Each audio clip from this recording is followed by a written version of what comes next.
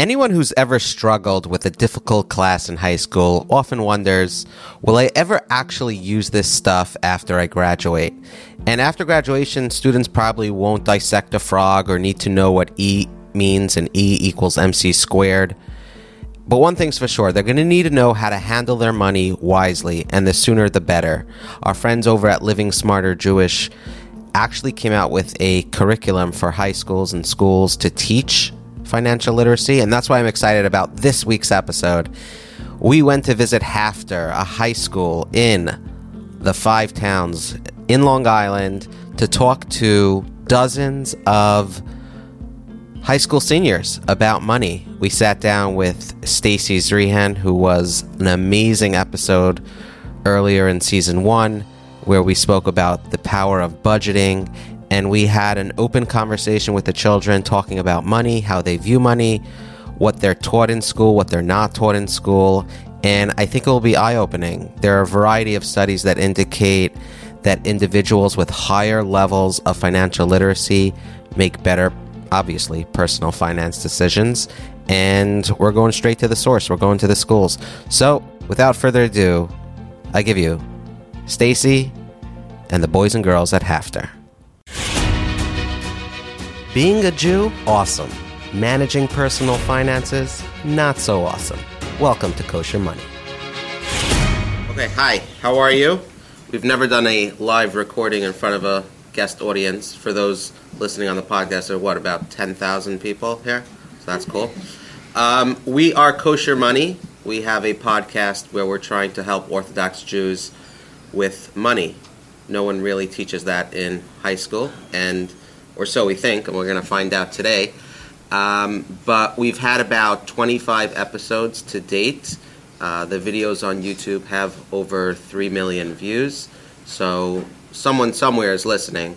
And we thought it would be kind of cool to visit a high school, hear from you guys and girls about how you think of money, how does money play a role in your life, and who better to have with us than Stacy Zrihan, who helps educate and meets with couples about personal finances. It's not something that people are born with knowing how to manage it, and it's always interesting to have a conversation with someone who sees a more behind-the-scenes picture. Stacy, would you say that's a good reenactment of what you do? Great reenactment. I meet with a lot of non-couples, too, a lot of young people. I have a lot of couples who send me their children, met with high schoolers, college students, and a lot of just finishing college. So happy to be here today. Okay, cool. So there's this graphic that goes around, and it says 9 classes that should be mandatory in high school. And I'm going to screen them out, and you tell me if they teach it here or just in any school. And this is not a knock on the school. It's a great school. But just across the U.S. and across the world, these classes are not necessarily taught. And for those that do not know, we are in HAFTR here in Cedarhurst, New York, a great school. First class is accounting. Is accounting taught in a high school? Money management? No. Taxes? No. Build and keep good credit? No. Yeah, we did have that. Yeah, you had that? Mr. G. What is that, a 15-minute, was it a 15-minute lesson? No, that was like a whole semester. A whole semester? Okay, we got one. Picking the right career counseling. No. Nutrition? I got some, Self-defense? Time management? Self-confidence? So those are 9 things. I'm 36 years old right now. Those are 9 classes I wish I would have learned in high school, maybe college. High school could be a little bit early, and I guess that's the first question for Stacy, is that when I approached my Rosh Yeshiva in Eretz Yisrael and I said, hey, I'd love to come in and talk to the 20-something-year-olds, early 20s, late teens about money management and finances, he said it would go in one ear and out the other. So we have an opportunity here. I would say there are about 100 people in the room. Many more will be listening. What chance do we have to leave a lasting impression on them as it relates to money? Excellent question. I'm not sure that at this age, when people are not earning their own money and they're not spending within certain limits, that it will have the same impact as once they start earning it on their own. It's really amazing to watch, even in my own house. A quick, really 2-second story. I have a friend whose daughter called her and said she would be coming home for Shavuos, and she said, "Oh, I'm surprised you're not staying in the city." She goes, "It's really expensive to make 6 meals." This is the same daughter who had brought home umpteen friends every meal for all the years. She didn't have to pay for it. So now once it's your own money and you've got to work for it, you feel it differently. So high school's a little early, but nonetheless, it's great for, I think, everyone at this age to be exposed to certain concepts and ideas that maybe they're not hearing at home and maybe will make that lasting impression and stick in their minds. So is the problem that the students here are not making their own money, so there's or assuming so, we'll find out. Some are probably side hustles and Instagram influencers, but is the problem that they're not making their own money, so they're not able to appreciate and understand what goes into earning the dollar, so spending the dollar comes a little bit easier than them? Does anyone here have a business, a side hustle, a revenue stream? I see a hand in the back. What do you do? I customize sneakers for bat mitzvahs and weddings. You customize sneakers for bat mitzvah. How long have you been doing that? Since 7th grade. Gotcha. So the fact that you've done that, what changed in your mind, what your perception about money because you're earning and putting the work in? I learned how to save. So that's interesting, Stacy, because you have someone here, 12th grade, right? Mm-hmm. That's earning their own money, and now they're starting to save. If I am not earning my own money, I'm not even thinking about saving because I have an so-called unlimited amount of money that whenever I need it, I think I can walk over to a parent and say, okay, here. So I'm not actually thinking, hey, how can I turn this money into more money down the line? Exactly. And I think for a lot of 12th graders, and especially a lot of 12th graders in our neighborhood and maybe some other similar neighborhoods, I think there's a little bit of an unending stream. I don't think, can I ask show of hands, how many of you get a fixed allowance, even if it's a high allowance, a fixed amount of money each week or each month from your parents? We've got about 6 hands up. I'm related to 3 of them. No, I'm kidding. I think what happens a lot is that parents don't even think they're giving a lot of money, and maybe they're not giving that much, but it's sort of a, hey, I need, can I have? So there's no incentive for a 12th grader to not spend that money or to be more cautious with that money because it's coming at an open flow. And I think one of the hardest things for these young people to adjust to, whether it's their year in Israel or in college or thereafter, is the cessation or that stopping of the unlimited flow of money. All of a sudden it's a limited amount or a fixed amount that they've now got to figure out how to spend and what to do with. Yeah, I think when I got married, it was an eye-opener where you can't just run to your mother's pocketbook anymore and take out a 20, take out a 50. The bills start coming in and you're like, oh, wait, I missed that never-ending flow. And it's maybe not a lot, but you knew that you had the ability to tap into that. Let's talk about their year in Israel, right? Would you recommend their parents giving them a set amount of money? I mean, it's their first entrance into the real world. They're going to be somewhat on their own. What should they be doing when they're in Israel as it relates to money, and how should they start thinking about money? I'm a big fan of allowance. I always have been. My parents started giving us allowance when we were, 7 or 8 years old, and I've started my kids also maybe even earlier. I think it's very hard for someone who's never been on a fixed allowance on that first month, and that's why I always recommend if a child or if a student has worked over a summer, it's great for them to have that amount as a backup. Those first 1 or 2 months in Israel are difficult. You have the Chagim, there's a lot of time off. Also, you get to your room and all of a sudden you realize there are missing things like drawers and you need to go out and buy them in Israel. So I think that you've got that little bit of a disconnect when you first get there. But I think it is ultimately the most beneficial to everybody, the parent and the child, to really have a fixed amount where they're able to go in and say and teach themselves, I've got whatever the amount is, X amount of money, and if I eat out every meal every day for week 1, I'm probably not going to have enough to get me through the rest of the month. And again, that's we all learn from consequences, so that helps your decision-making skills when you don't think you can call up 5 minutes in and say, hey, I used that first $400, can I get another four, or so on and so forth. So that's really more in the debit card arena, right? Because if someone is to get a credit card, the conversation's a little bit different because there's no so-called limit based on the amount that they would be spending. So at some point, a month and a half in, 2 weeks in, there's going to be a conversation, hey, you're swiping a little bit too much. Correct. Right? Correct. I think that credit card is, and again, can I ask for show of hands, how many of you have one of your parents' credit cards that you can use as needed? We got a majority of the room, I would say, with hands up. That means even if you're on a budget or even if you've been given an allowance, you always know that you can hop to that credit card. Now, is it okay to have that in case of an emergency? Frankly, I don't think it's so necessary. You know, even you want to imagine the worst case scenario, a pandemic hits and your child is stuck in Israel and can't get home, which is exactly what happened to my daughter and I'm sure a lot of your siblings. Guess what? They took my credit card over the phone or we were able to do it online. Nobody got stuck because they weren't holding a physical credit card. So I think it's really important for these young people to start to internalize the concept of not having an unlimited source of funds. We spoke about the different classes that people are not learning in high school and college, and there's a yearning for it, but only after the fact. There was this meme going around where a student says, I'd like to learn how to do my taxes, and the school administrator says, molten rock is called magma.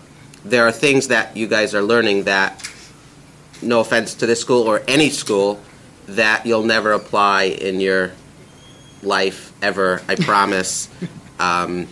We can go through what that is, but there are many things you will apply. What do we need to do to get schools, and a lot of it, is home taught as well. What can we do to get more education into the schools and into the students' minds so that they are starting earlier to learn practical? So I think one of the tricky pieces is that it's expected that this comes from parents, and very often it doesn't. First of all, a lot of parents, unfortunately, are not doing it correctly themselves, and so students are watching, or young people are watching behavior that's not always so healthy at home, and they're repeating that. I have a lot of clients, they just assumed that once they got married, they would take on credit card debt because that's how their parents lived.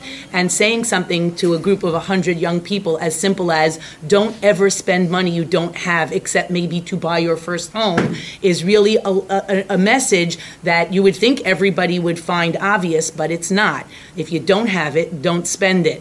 Even if they leave today with only that, that's a pretty good something in their head. Yeah. So I do think that that's an important piece. But even programs like today are great. They're hearing it, and they're just makes them more aware, and they'll ask questions. So maybe it is via seminars or these shorter programs. I think it's an excellent point. Credit card debt is terrible. So the way it works is when you have a credit card and you swipe it for $100. You're basically borrowing money from the credit card company. So at the end of the month, you have to pay $100. So you got about 30 days, a lending promotion, whatever you want to look at it. They gave you $100, but you got to pay that back. If you don't pay that back within 45 days, that $100 then becomes $118 or whatever it is, depending on the rate. And then if you don't pay it back the next month, it becomes $136. And that starts to add up over time, where that $100 pairs of shoes, when you come back to it, will be $250 after you paid it off. And now, Stacy, there's this new idea of buy now, pay later, where they sort of say, don't think about it, right? You know, who here has Amazon on their phone? Almost everyone. Yep. Right? Amazon, it's so easy, and we spoke about this in our other episode, it's so easy for people that grew up with a phone in their hand, they're tech savvy, they know how this works, where you don't even, the companies do not even want you to think that there's money associated with a purchase, right? It's enjoy now, pay later. How do we educate or create habits, not only for students, but for parents and people, grandparents? How do we educate ourselves to be conscious that everything we do has a price attached to it? The two words that I use are aware and deliberate. If you're aware of what's going on and you're deliberate in your choices, you're already a step ahead of the game. One starting point, I'm sure that if I were to ask everybody here, and I will not, I'm sure that you can. I'm sure that if I would ask, how much money have you spent in the last 30, 60, 90, 180 days? Probably nobody would get the answer right. And I'll go a step further, probably none of the parents would get the answer right either. Everybody lulls themselves into this belief that they're really not spending that much. I see this with clients every single day. I meet with 3, 4, 5 clients a day, and I'll go through the list and I'll say to them, today we're just guesstimating, give me a number, and then go back and check the real number. And I get texts and emails and calls all the time. Stacy, we thought we were spending $10,000 a year on clothing, we're spending $20,000. Stacy, we thought we were spending $350 a week on groceries, we're spending $650. People who are completely off because they don't have that there's no cash in their pocket, so they're not seeing a dwindling amount of cash. And I think one of the first things, a very simple exercise, guess what you've spent in the last 30 days, 60 days, 90 days, and then go back, whether it's on a parent's credit card or on your Amazon, and check, is that really what you spent? If it is, you're already on the right track. If you're nowhere near, doesn't mean you have to, go cry. Just now, for the next 30 days, think in your mind, what is my budget and what should I be spending? And try and see if you can do that 1 month, 2 months. That's how it works. And that's Rabbi Horowitz, who was one of our guests, we asked him, so are credit cards bad? Should people not have credit cards? And he said, no, you just have to be conscious that your bill is paid up at the right time. And if it's not, you cannot use it. It's a convenience. It's not something that is a God-given right, and if it's not being used correctly, then do away with it. And there are people, I have friends that they could afford a credit card, but they deliberately only use debit cards, right? There's this envelope system where people allot a certain amount of money every month on each category, and that's what they use. My question here is, when you look at, you mentioned you met with singles, right, and couples. And we have singles in the room. I presume no one here is married in 12th grade, is that right? Yeah, okay, nailed it. What should singles be on the lookout for? What are some of the struggles you see when singles come up to you in their 20s? And we wanted to do a whole episode on singles because you do have people in their 20s and 30s that have money, are making money, may not necessarily be paying tuitions, and they want to think about saving and investing. What's your advice to a room of singles as it relates to money? So I love actually meeting with young singles because they're sort of at the cusp. They're just starting their financial lives. So firstly, I think it's really important as a single to realize that this time can be a huge opportunity for you if you're able to save. But it's also a time of realization that not everybody's equal. When you're in school, you kind of feel like, well, if this person has something, I should have something. It's important to take a look and say, well, what am I earning? What are my obligations? Do I have student loans? Do I have other things that maybe I need to consider that maybe my best friend doesn't need to consider? And maybe if she's going on vacation or buying clothing at a certain rate, I may not be, able to do that. I have seen, though, especially single young women who have taken great opportunities and taken the opportunity to really put away tons of money. Sometimes people are living at home once they're either in school or graduate, and that money just seems to collect and collect. I met with a single young woman not so long ago from Flatbush. She's 26 years old, works as a computer programmer, has $600,000 in the bank. She's just saving. She needed more help with the investing side and what to do with that. Shidduch for any of the guys? By the way, I told her to put that right on her shidduch resume. Right. She'll be gone in 30 seconds. Right. Because it's really an amazing concept when you are at that young stage. And I just want to caveat what you said about the credit card a teeny bit. Anyone who has debt should not use a credit card. If you've ever spent money you don't have, and people do make the mistake, and it's not the end of the world, you can get out of it, don't use the credit cards. That should really be for people who are in great financial standing and who are spending what they're anticipating each month and not going over on a consistent basis. We'll be right back to that incredible episode, but first, we want to tell you about something special. Shmuel Shaiowitz. He's been in the mortgage business since the age of 18 years old. Do you know how old he is now? 20 plus years later, maybe 25. Nice. So maybe in his 40s.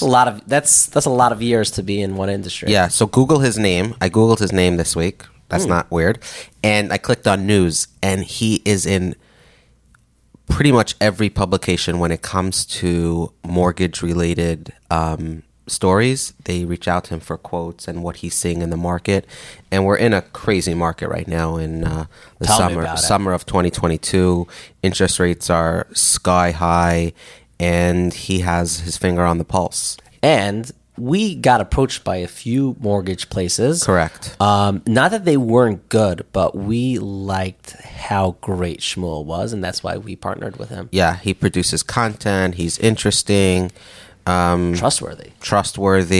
Just a good dude in the space. Check him out if you're in the space or in the market for a space. Approvedfunding.com/mortgages. Anything to do with more. I was talking to him on the phone because I'm trying to buy a house, but he does, like you said, anything to do with space, taking up space, whether if you have a question about a building or this or that, reach out to him. He's such a good resource. How are home prices? High? They are not the best. Can Shmuel help you with that? If there's anyone who could, it's him. So right. There we go. Okay, someone actually reached out, said they need a mortgage broker. I sent them that way. Tell Shmuel we say hi. And I think, sorry, I interrupted before when you were saying where to find him. Approvedfunding.com/mortgages. He's on LinkedIn. You can message him there.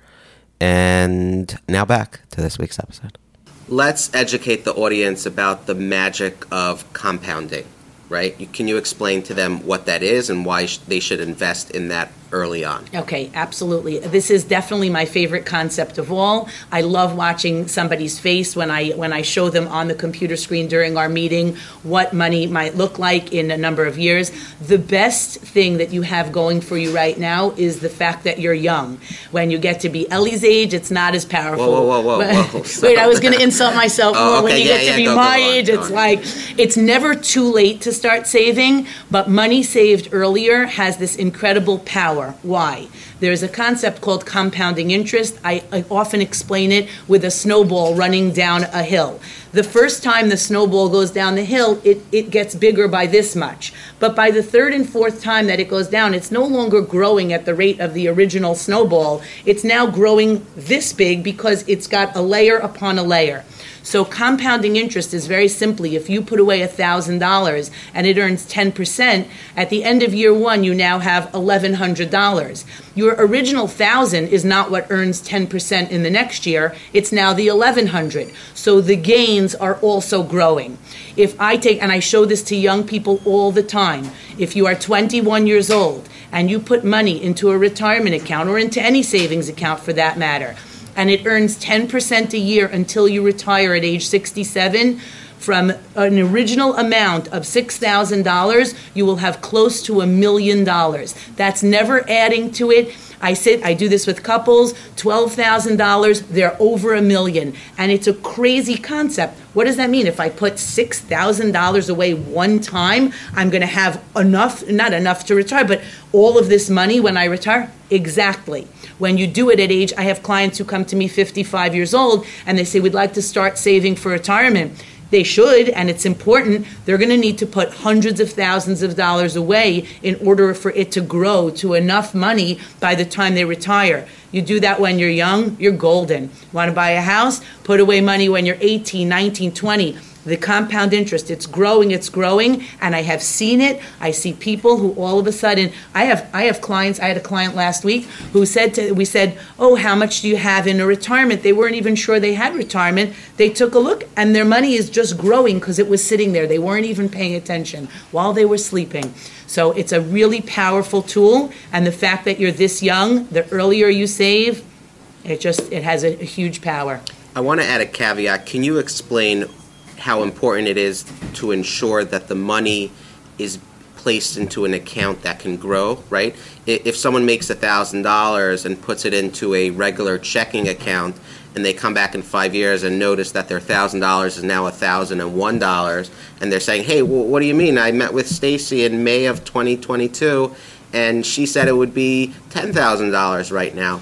What is it that people have to be conscious about where they're putting the money that they're saving? The assumption is that that money is invested. Now, invested is a very big, open, broad topic. I'm not an investment advisor. I don't play one on podcasts. However, even if you just put your money behind the U.S. stock market and you do something as simple as investing in mutual funds or in the S&P is what has grown 10 to 12% on average over 30 years. So everyone's always looking to beat the market. I guarantee you, if you play the market and just put your money into solid, large, growing companies, diversified, meaning not in all in one basket, but in different baskets, your money will grow. Will it grow every month? We all know it won't. Anyone who's turned on a TV in the last 4 months knows that the stock market does not grow incrementally in order. It goes up, it goes down, but over 30 years, it's pretty safe to say that our economy has continued to grow, and I would assume would continue to do so. If not, we all have a big problem, but assuming that that would be the case, you can't just put the money under your mattress. It does not grow under there. It would need to be invested in some form. Is this resonating with you guys and girls? Is this foreign to you? By a show of hands, and we can get you on the mic, but when you hear this, and it's not a knock, but I'm curious, you hear about money, you're like, yeah, okay, Stacy, I'm going to go to Israel in September. I'll be just fine. I have the money. I'm able to do this. You're talking about something in 30 years from now, 40 years from now. It's so far along. Is this something that is resonating with you as we say it? This is resonating with me a lot. I tutor a lot, and I've done different jobs in the summers, so I don't know where to put my money. I just save it, so it's been growing over time just because it's accumulating, but I don't know where to put it. So it's helpful for me to understand that I should be proactive about putting it somewhere, so otherwise it's just sitting. Exactly. So let's assume Devorah is your niece, which she may be. Stacy is related to about half the room, but sounds like we're in elevator. Right. No, Stacy has 40 siblings. So, what would you recommend to someone? And we have to clarify and emphasize that this is not financial advice. But if you were meeting with someone that was looking to be smart, there's no guarantees in life. What would you recommend to someone that has a stream of money coming in over time that is, how old are you, Devorah? I'm 18 years old, and she wants to look back in 10, 20, 30 years and say, okay, I did the right thing. What practical things can these guys and girls, and I'm hoping many high schoolers and college students listen to this episode, what do you recommend they practically do? They're going to leave the room. What should they do? So my clients tend to fall into three groups. Group number one, which tend to be male, are the group that are very confident in investing. They've got this, they've studied, they've looked at it, or they've spoken about it with friends, and they feel very comfortable to invest on their own. And with the right guidance, that's not a bad way to go. Second group of people are people who are completely not interested, not understanding, have no idea how to invest. It's foreign to them. The thought of even investing or having to look it up makes them actually anxious. And then the third group are people who maybe understand a little, but they need the confidence of someone to help them. So if you're in group one and you really kind of have a feel for this, and some young people do, and that's great, I would encourage that. Definitely read up on it. There are some more basic things like Dave Ramsey's allocations that you can read up on. You can speak to, pick out somebody in your world, a parent, a sibling, who you feel is doing well with money because they're handling it well, they're saving well. You can kind of get a feel sometimes when you're close to someone. Speak to them, find out where their money is, and again, go with some of the basics, but that's an okay strategy to go that on your own.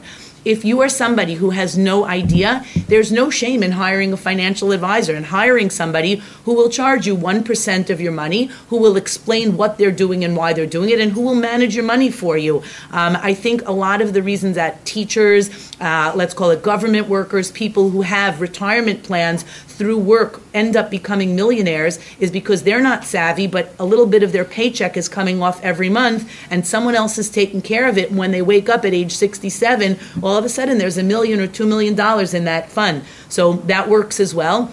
For people who are somewhere in the middle, there are people who are willing to meet for an hourly fee. I know Living Smarter Jewish, that was mentioned on Kosher Money, has a number of people who will do that, who will sit down with you and kind of explain where to place things and where they should go to get them off on the right foot. And maybe from there, they're okay to do it on their own or to manage that on their own. Let's talk taxes. Many people here have not received their first paycheck. Josh gets his first job. He makes the first week $400. He gets his paycheck, opens it up. Many young people think it's going to say $400, and then he opens it up and it says $237. What's happening there? Where's that money going? And how should people be thinking about taxes, especially for those that are not working for someone else and they're seeing the $400 from day one, but at the end of the year, they're looking at a tax bill? Firstly, it's important to remember that even if you're not working for someone else, you do have the legal obligation to report your income. So even if you are young and you are tutoring or babysitting, there is a requirement to report that income. I'll leave that there for now. But taxes are a necessary evil or a necessary wonderful thing if you want your garbage picked up in the morning. It is important to remember, though, people do often get very excited. Oh my God, I got a new job. I'm making $50,000 a year, and they've already spent the 50 in their mind. It ain't going to be 50. It's not going to be close to 50, especially if you're single. You're going to have very few deductions, and the higher your income. What's a deduction? A deduction is, well, we don't have to get into that now, but a deduction is if you're married or if you own a home or if you have children, there are some reductions in your taxes. But as a single young individual, you are going to pay the highest bracket in whatever amount of money you're making generally. So if you are the more you make, the higher your tax rate goes. You can look it up on something as simple as a smart tax calculator. Just Google it, and you can pull it right up to see. But that number is going to be, depending on how much you're making, pretty significant. So if you're making $50,000 a year, you can expect to be giving at least 25% away. If you're making $100,000 a year, you can be expecting to give at least 35% away, and so on and so forth.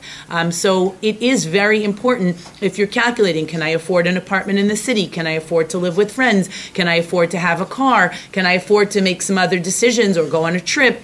To make sure that you're using your net income, which is simply after taxes, and not your pre-tax or gross income.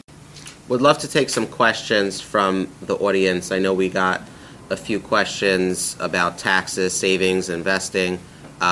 Just stand up and state your name and give it a shot. Hi, my name's Aryeh. I'm a little interested in the difference between just a regular credit account and a savings account. What's the main difference between the two? Right. So you have a checking account and a savings account, and when you sign up, you walk into Chase or TD, and you walk out, you have a checkbook with a checking account, and then they also give you a savings account. But at the end of the day, the money in either is yours, and really, what's the difference? So the difference is generally that the savings account is interest-bearing, means you will earn right now, a very small amount of interest in that savings account, and generally people will pay their bills out of a checking account. I do recommend that people have the two accounts. I think it's very healthy if you're spending $2,000 a month. I'm assuming obviously a little bit later, not hopefully your months in Israel. That would be way too much. If you're in that range, please come see me. I can give you a few tips and tricks. But if you're looking at, you're going to be in school or you're going to be living away from home, let's say it's $2,000 a month, you would want to put any money coming in, whether it's from parents or from a job or from any income stream, into that checking account, and that's where your bills would get paid out of. The savings account is where I recommend that clients put money that is not necessarily needed for that month's expenses, but could potentially be needed. So we talked, for example, about that first month in Israel or away from home at college and what it might look like. There are going to be expenses that you didn't think of. If you've got that money in savings, you could bring it over to checking. That being said, neither one is earning a ton of money, and the bulk of your money ultimately should not be in either of those accounts. That that should be sort of enough to run your monthly living, and then other money should be moved aside and invested. And now a word from Kollel Chabad. You know what I miss when I was younger? You used to have in yeshiva, when you collected for your yeshiva, they gave everyone a pushka. A pushka, a charity box. Yeah, I miss having one of those. Well, you're in luck. In the show notes, what you're going to do after this episode, in the middle of this episode, while you're listening to this episode, okay, you're going to click on the link, and you're going to get your very own free pushka. From Kollel Chabad. I want you to put it near your Shabbos candles. I want you to give it to your kid to walk around the block, collect for Israel's neediest. It's a organization that's been around, as you well know, for over 200 years, and I like having pushkas around the house. It just shows that your kids that charity giving is something that's not just once in a while. I was just telling a friend of mine, and I said, we're talking about Meiser. I'm like, yeah, because whatever, we're talking about giving a tenth of your and he money. said, oh, I don't give Meiser. And I said, you don't? And he's like, no. So I felt blessed that before I even started working, I put it in place to give Meiser. And this pushka from Kollel Chabad is such a great way to teach kids that yes, you want to go out and make money, but you also want to take some of that money and give it back to the world. And it's such a great opportunity to give back. When you get allowance, you give 10% to the pushka. I like that. We had Rabbi Kushner on a bunch of episodes ago, and he spoke about Meiser giving a tenth of your salary to charity. And ever since that episode, I've been giving Meiser 10%. I was thinking I want to do like a whole episode on just Meiser and like the beautiful stories. Yeah, he was saying how you think you're the giver, but you really end up receiving, and then I've seen it. The more you give, the more you get.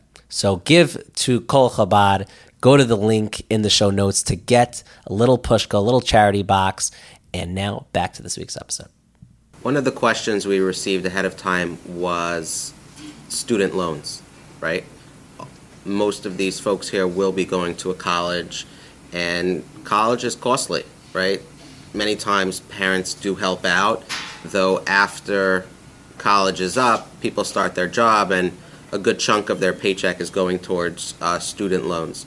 What should 12th graders know about college, student loans, debt, and how should they be thinking about it? So again, the two words that I come back to are aware and deliberate. This is a very touchy topic. If parents are able to pay for whatever school it may be, great. That's terrific. Go, enjoy, awesome. If you are going to be taking out loans to pay for school, stop, pause, and think very carefully about what you're doing and why. If you're going to a private university that's expensive and it is a very, very top school, but you know that you're going into a very high money-making field. So for example, if you know you're going into finance, let's use graduate school actually as a better example, if that's okay. I have people all the time who are applying to law school, and they ask me if they should be paying for private law school. It depends. If you've gotten into a top school and you are planning to go work for one of the big firms that are starting lawyers at $210,000 a year, you want to go to Harvard, NYU, I would probably say even if you need to borrow some of the money, it's probably worthwhile because it will have the trade-off. But I also see people all day long taking out tons of student loans to go into lower paying, albeit very wonderful fields, teaching, speech therapy, occupational therapy, things like that, or who go to law school to become a public defender. Those are very noble causes, but you should look and see where you can go, even if it's not as great a school, that will cost you $15,000 a year with a little bit of scholarship instead of $70,000 a year, because it will take you years and years and years to make back and pay off those loans, and it just doesn't add up. It doesn't make sense all the time. So be mindful of that if you're in that situation. Let's talk about budgeting. I know you have a budgeting worksheet that we can share with the students. How should people be thinking about budgeting, both as singles and God willing, once they get married? Do I really need to know how much I'm spending on clothing. Okay, some of it's luxury, but I need the clothing, right? I need food. Are you going to tell me that when I go to the grocery store, I shouldn't eat, right? Everything I'm taking out of this grocery store, I'm going to eat. So why should I be conscious of how much I'm spending at a grocery store? Let me ask a question to the students. Do you think that budgeting is something that people need to do only if they have not high incomes available? In other words, should everyone have to budget, or only people who have tighter budgets? Someone very wealthy, should they have a budget, or is that just not necessary? Everyone should. Everybody needs a budget. I don't care if you have $100 million. I don't care if you spend thousands or hundreds of thousands of dollars on clothing a year or food or anything else.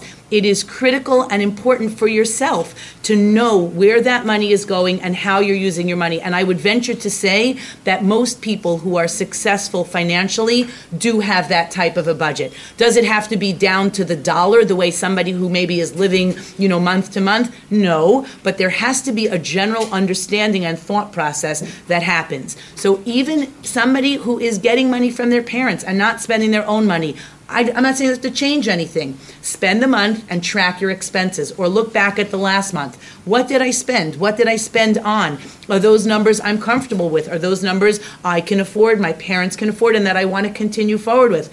Do it now so that at least when your parents look at you and say, how much do you need a month for Israel next year? You can look back and say, well, I've been spending X a month. I think I'll need Y a month. Or be ready for that adjustment. I think it is critical, even if you're not going to change anything, to have that awareness of knowing exactly what's coming in and what's going out every month. Stacey, have you met with people that are making millions of dollars a year, and then they come to you and they say, we don't know where our money's going. We don't know why we have almost nothing left in the bank. When you think about overspending, is that a real problem with people that are making a tremendous amount of money? I have clients regularly who, I don't know if I would say millions, but who are making hundreds of thousands of dollars a year as a married couple, or as a single, and who will come and say, we don't know where our money is going. And when we sit down, they can't estimate what they spend in a year on clothing. They need to look back. That's okay. You need to do that exercise. You have to have an idea of what it is you're spending, where that money is going, so that you can be aware and deliberate going forward. I have helped people fix their own financial situations simply by being aware of where the money is going and saying, wait a minute, we are bleeding money on this front or on this front because we just weren't paying attention. While we were busy focusing on tuition, we were spending on clothing, or while we were busy spending on, worrying about our mortgage, it turns out we go on 3 vacations. Whatever it is, everyone's got their own picture. Every couple, every family looks different, but you have to know where the money is going. It's got to be, So if you open up Instagram and go to Reels or TikTok, you'll sometimes get financial advice that says, your Starbucks daily is costing you $7. If you didn't spend that $7 after 10 years, you'd have $700,000, whatever it is. Is that practical, right? Should we be shutting down Starbucks? Should they feel guilty every time they get a cup of coffee? What is it that strikes people that, oh my gosh, you're taking away my Starbucks? So everybody needs to know their station. I once heard this question asked to a rabbi's wife in the neighborhood, a well-known Rebbitzin. Somebody said, if I have a lot of money, is it okay to decorate my sukkah for a lot of money each year? Or is it wrong because it will make other people feel badly? And her very, very smart answer was, know your station. If you're a millionaire and you can afford to go to Starbucks every day, enjoy yourself. There's nothing wrong with spending money you have. It gets tricky when you're spending money you don't have. If you have a certain amount of money that you're earning and you're expected to save a little bit every month, every year, and you're not, I would start looking at anything I, would need to cut to make that happen. If you're okay to go, good for you. There's no rule that applies to everybody. You mentioned a type of debt that you're okay with, and you said when you buy a house, it's okay to borrow money and then have a mortgage. Why is that okay? And are you saying that there's good debt and bad debt? So gets a little bit trickier. I am never, ever, unless there's literally a life in danger, okay with credit card debt. Never. I have never yet seen, other than that exact situation, someone's child was in severe danger and they didn't have the money to pay for something. That was the only time that I realized there was no choice other than using a credit card. But when you look at people's obviously, when you buy a house, most people don't have whatever the cost, certainly not the cost of a house in our neighborhoods or the tri-state area. People are not going to have the full amount available to pay for their home. So I would call that, in theory, acceptable debt. I don't know if I want to call it good debt, but acceptable debt. You're doing it for a greater cause. The interest rates, although they're going up, are still relatively low comparatively to a credit card. And so I do think that is an acceptable part of somebody's life goal and achieving that and buying that house. I do recommend that people try to pay off their mortgages, as they're able, to reduce that amount of debt once they are debt free in every other area. The trickier question is really those student loans. That's when there's really a big disagreement with whether it's ever okay to go into debt.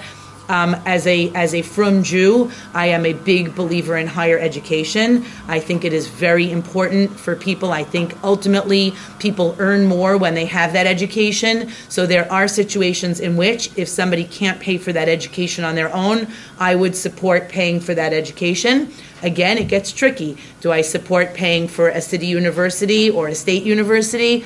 Probably more than a private university, unless there's some great trade-off to having those loans. Let's talk about subscriptions. Has anyone here heard of Netflix? Yeah. Oh, okay. You'll hear about it if you haven't. Netflix every month will swipe someone's card, $15, $16 these days. And then if you have Hulu, it's another $12. If you're not careful, you could be looking at recurring fees every month in the hundreds of dollars just on subscriptions. When you sit down and meet with people, are people surprised about what they're spending on subscriptions, or they know but they just choose to ignore it? So I think subscriptions in the scheme of things are not massive numbers, so they're not generally what tips the scale. If somebody has any sort of debt, it is something that I will pull out temporarily to get them to pay off their debt. I did recently, though, sign up for, you had recommended that Truebill, and I did it, and I found out that I thought I was mooching all my subscriptions off my children, but it turned out I was paying for one myself, so we promptly canceled that one. I was paying $8.99 for, I think, Prime Video, which I probably had because I have a Prime, card. But I think subscriptions is something that everyone just kind of needs to know what they have and make sure that they're using it. Gym is a big one. If you go to the gym and you use that gym and you go religiously every day or a few times a week, it's generally worthwhile. If you're not going to the gym and you're just paying for it, it's generally not worthwhile. So the subscriptions, I would say, if it's something that's really adding to your enjoyment or your time, then it's probably something you can afford. But again, be mindful. Yeah, Truebill is a great app. It will basically look through all your credit cards and debit cards, and we'll put a link in the show notes, and tell you where you're spending money on subscriptions. I had someone that was spending... He had Amazon Prime twice. He was spending, he didn't really, he had two different accounts, and we always say the packages didn't get there any more quickly because he had two accounts. We do have a handful of minutes left, and we just wanted to take questions from the audience. Does anyone have any questions for Stacy as it relates to money? Yeah. What's your name? Stand up and give it a shot. For student loans, let's say if after I'm done with college, right?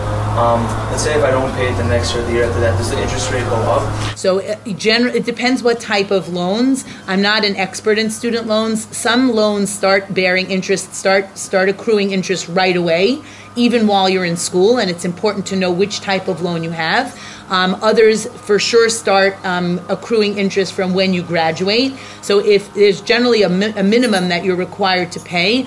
If you're not employed, you can ask for an allowance of 6 months until you're working. There are other ways to do it where you keep the payment low. But generally, the assumption is that once you graduate, you are required to pay back a minimum amount each month, starting immediately, and that interest starts accruing, and it keeps accruing. It just keeps going. So the sooner you can pay them off, the better.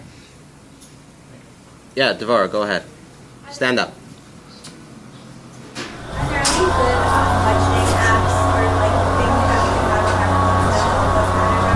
Yep. A lot of us are still using our parents' money to pay things. Yep, there are a few that I like. I happen to budget myself on an Excel spreadsheet.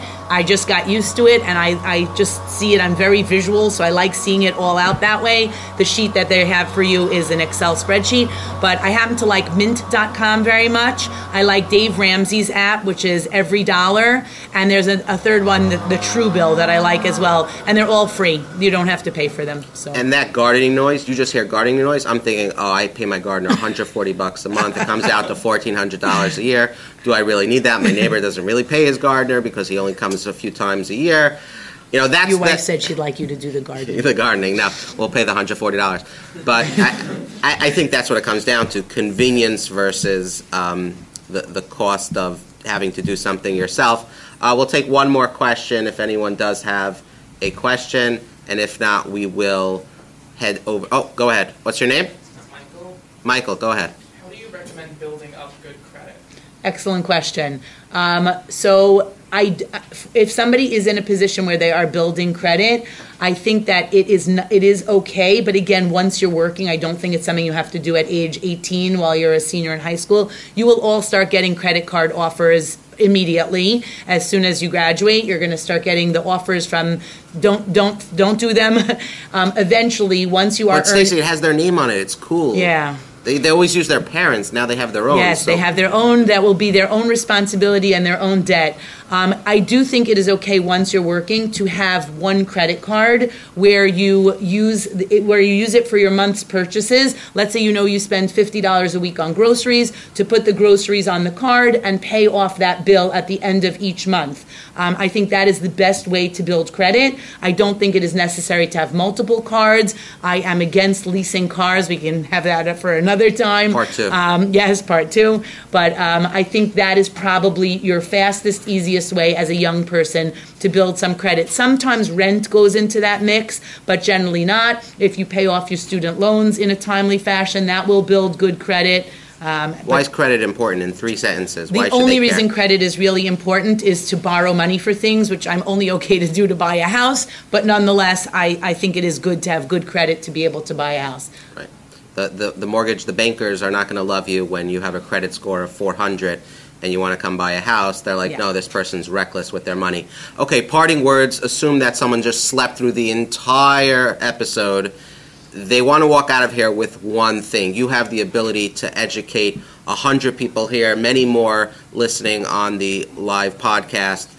What should they think of when they think of, I remember in May 2022 I met with Stacey. A parting message, go. Everybody can do this. If it's not natural to you, don't be shy, don't be shocked. You can do this. It's not difficult. It's not complicated. Ask someone for help. Everything doesn't come naturally to everybody. I pay somebody to tell me to eat egg white omelets. Egg white omelets. Some things are natural to me and are not natural to you. Even if you find this to be a scary topic, don't be scared off. Do a little something. If you've done nothing till now, choose one area. Say, I'm going to pay attention to what I spend on X. Move in small ways and don't be afraid by the topic. Never be afraid to ask. I find that the only thing that's changed in all of my years of doing this and having a degree in a CFP and a degree in business, the only difference is I'm not shy to ask questions. I'm confident because I don't feel that there's something I'm supposed to know. So if I'm not sure, I'll ask. Do the same. It'll take you very far. One last thing before we go. If you can take out your phone, head over to, if you have an iPhone, open up the podcast app and search Kosher Money. Subscribe and hit 5 stars. It helps us in the ranking. I'm watching you. No one's going to leave the room. And my Instagram, Making Sense with Stacey. My children will be very happy if you follow. What's that? Okay, Making Sense, CENTS. Sorry, Kosher Money No, first. no, we'll do Stacey. Stacey's on Instagram. She's awesome. She drops these 60-second nuggets from time to time. Her Instagram handle is Making Sense, CENTS, with Stacey, STACEY. So make sure you follow her. And then on the podcast app, search Kosher Money. Subscribe, hit 5 stars. And then we're also on YouTube. So if you do have YouTube, does anyone here not have YouTube? 0. They're doing such good things. Search up Kosher Money, Living L'Chaim channel. Subscribe there. And you'll see a whole bunch more of us and Stacey. Stacey has another episode with us, so look that up. And We can't wait. We'll see you guys again soon. Take care, everybody. Thanks for listening to another episode of Kosher Money. We couldn't do it without you and our sponsors, ApprovedFunding.com and KolelChabad.org. Please support our sponsors so we can provide you more content in the future. Many of you have been listening and many of you have been sharing, and we can't thank you enough. So if you enjoyed this week's episode or any of our episodes, share them with friends and family. Hit those WhatsApp chats, hit those group chats, emails, call up your grandmother, tell them about us. People are listening on YouTube. They're watching on Spotify. We don't actually have videos up on Spotify, although that is a feature that I've seen some podcasts have. But whatever platform you want to consume Kosher Money in, we're there. And we're doing some cool things. We're talking about some live events. We're big on YouTube, over 86,000 subscribers as of this recording. Many other podcasts. We have Inspiration for the Nation. We have Spirit of the Song. We have That's an Issue. We have Charlene Amanoff's Not a Typical Podcast. With more on the way. I saw about eight podcast type of shows that Yaakov's working on, so that's really cool. I'm excited for that. We love your feedback, so hit us up at livinglechaim.com. Guest suggestions, that is super important. If you have a guest for us, please let us know. Most of our guests these days come because of your suggestions. I've spoken enough. Now I give you Yaakov Langer, who does like Living L'chaim. I love that part. Bye-bye, guys. Living L'chaim.